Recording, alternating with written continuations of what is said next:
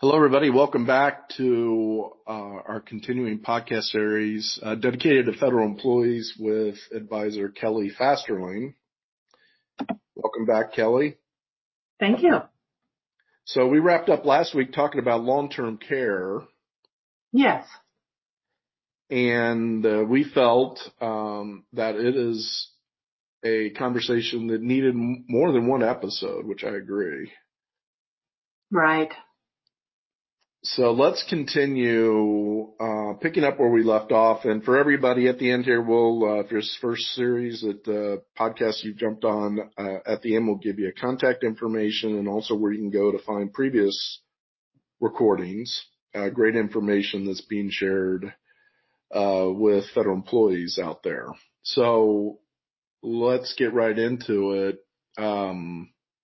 One of the questions we ended up with, and I wanted to explore more, is why would I get life insurance if I don't need the death benefit? That's a question that comes up a lot. You know, if somebody's carrying their FEGLI, why would I need to continue it if it's just me or if I don't have any debt?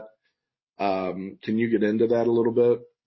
No, absolutely. Now, usually we think of life insurance as a risk mitigation tool. It provides a death benefit for those that might be dependent on us or need a little extra if we die.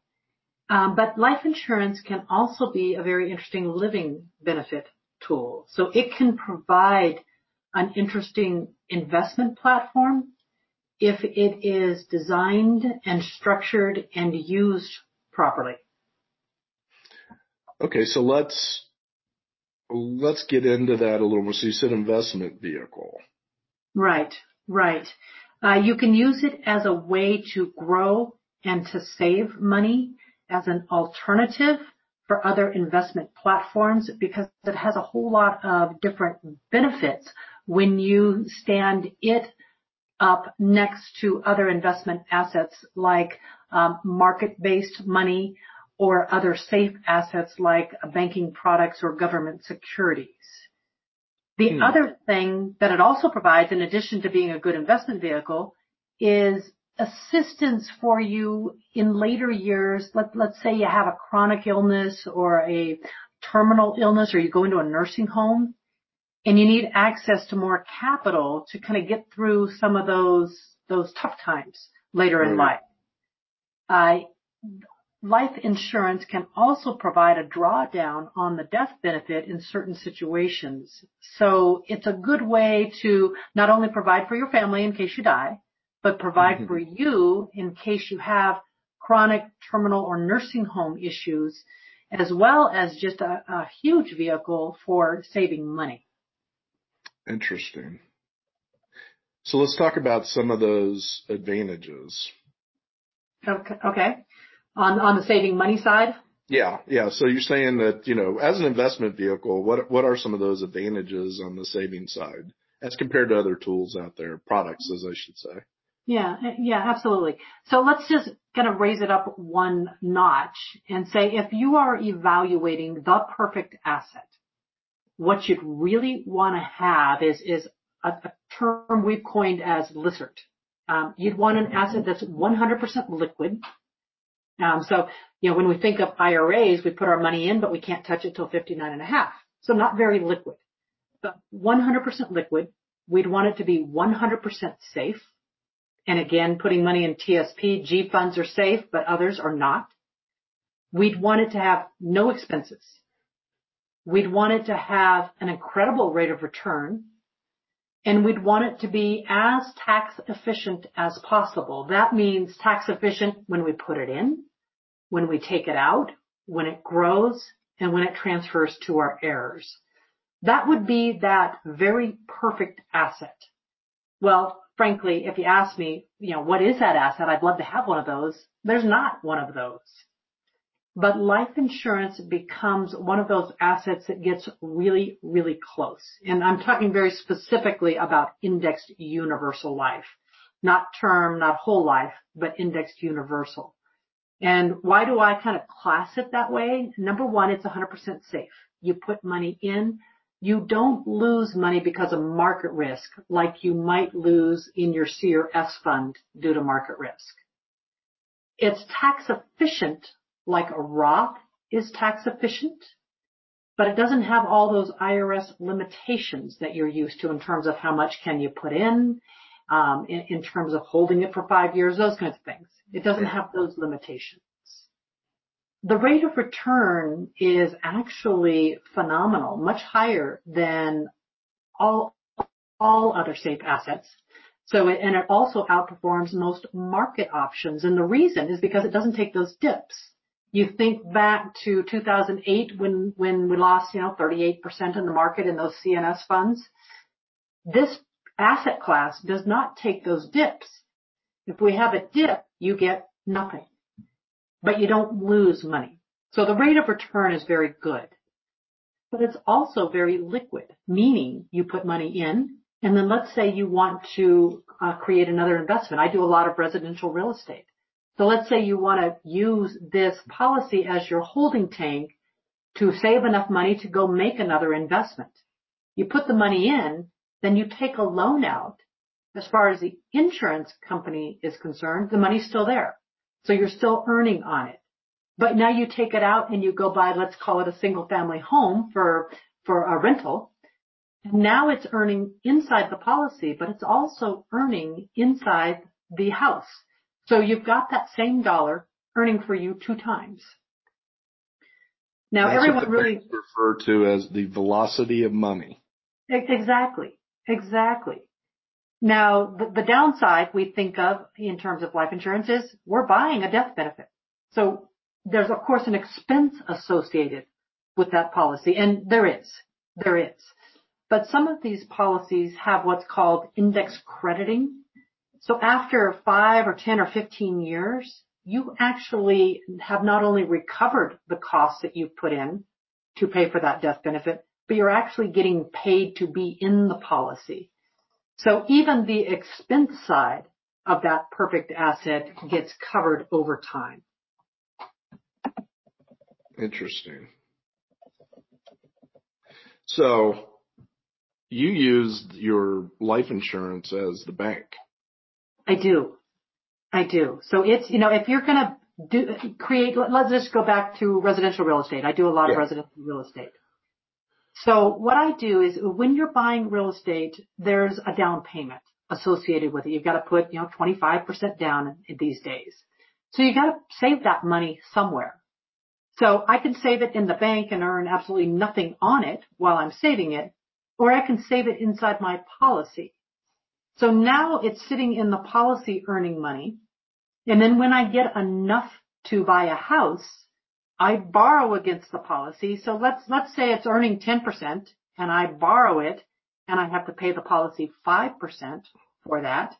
I'm still making 5% on that money inside the policy. Right. At the same time, though, I go buy a house and now the house is making, let's call it 15 to 20% with appreciation growth.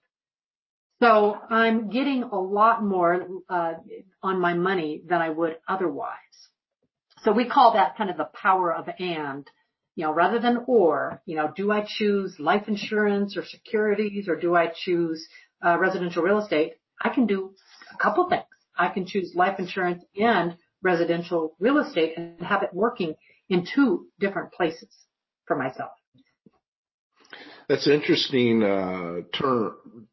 term, or rather phrase you just coined, power of and, not or. Right. And there are very few assets where you get that opportunity to use that same dollar in 2 different places and have it recognized in 2 different places. Interesting. So let's say I'm out there as a federal employee and I'm kind of kicking around long-term care. Haven't really explored the details of it. I've got option B on my FEGLI. Maybe I've got a couple policies. Maybe I've got an individual policy with Prudential. What is the what is the first step with you? I know it goes back, we talked about a discovery podcast previously, but somebody in that situation, let's say they're mid-50s, where do you take them? What's the approach? The first step is really to have the conversation, get through the discovery. Let's see what the best options and solutions are for you.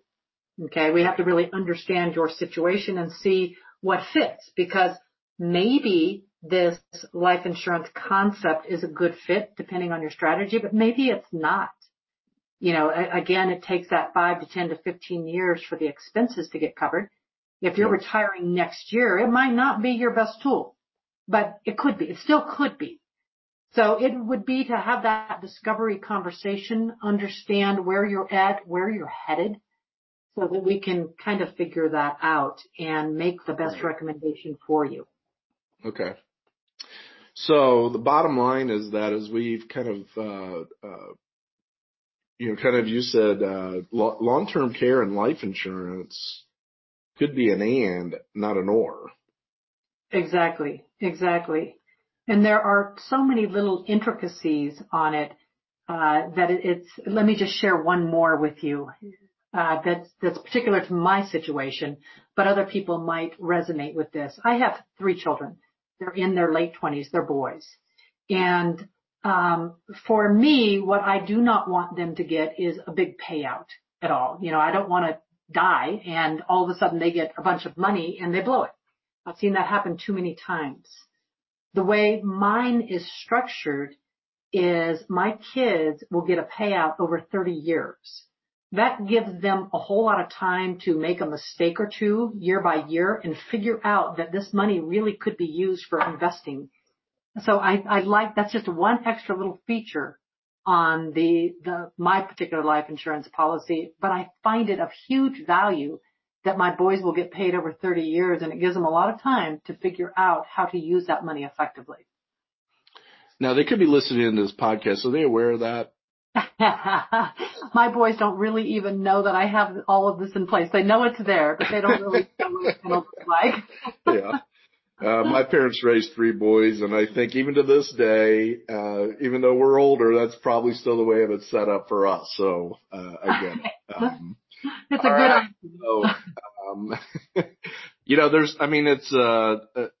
I don't think people really understand life insurance and how it can be used as for estate planning, for legacies and mitigation of risk, but also with helping with other investment asset leveraging and decisions. So I think very educational. So thank you for sharing that. You're welcome.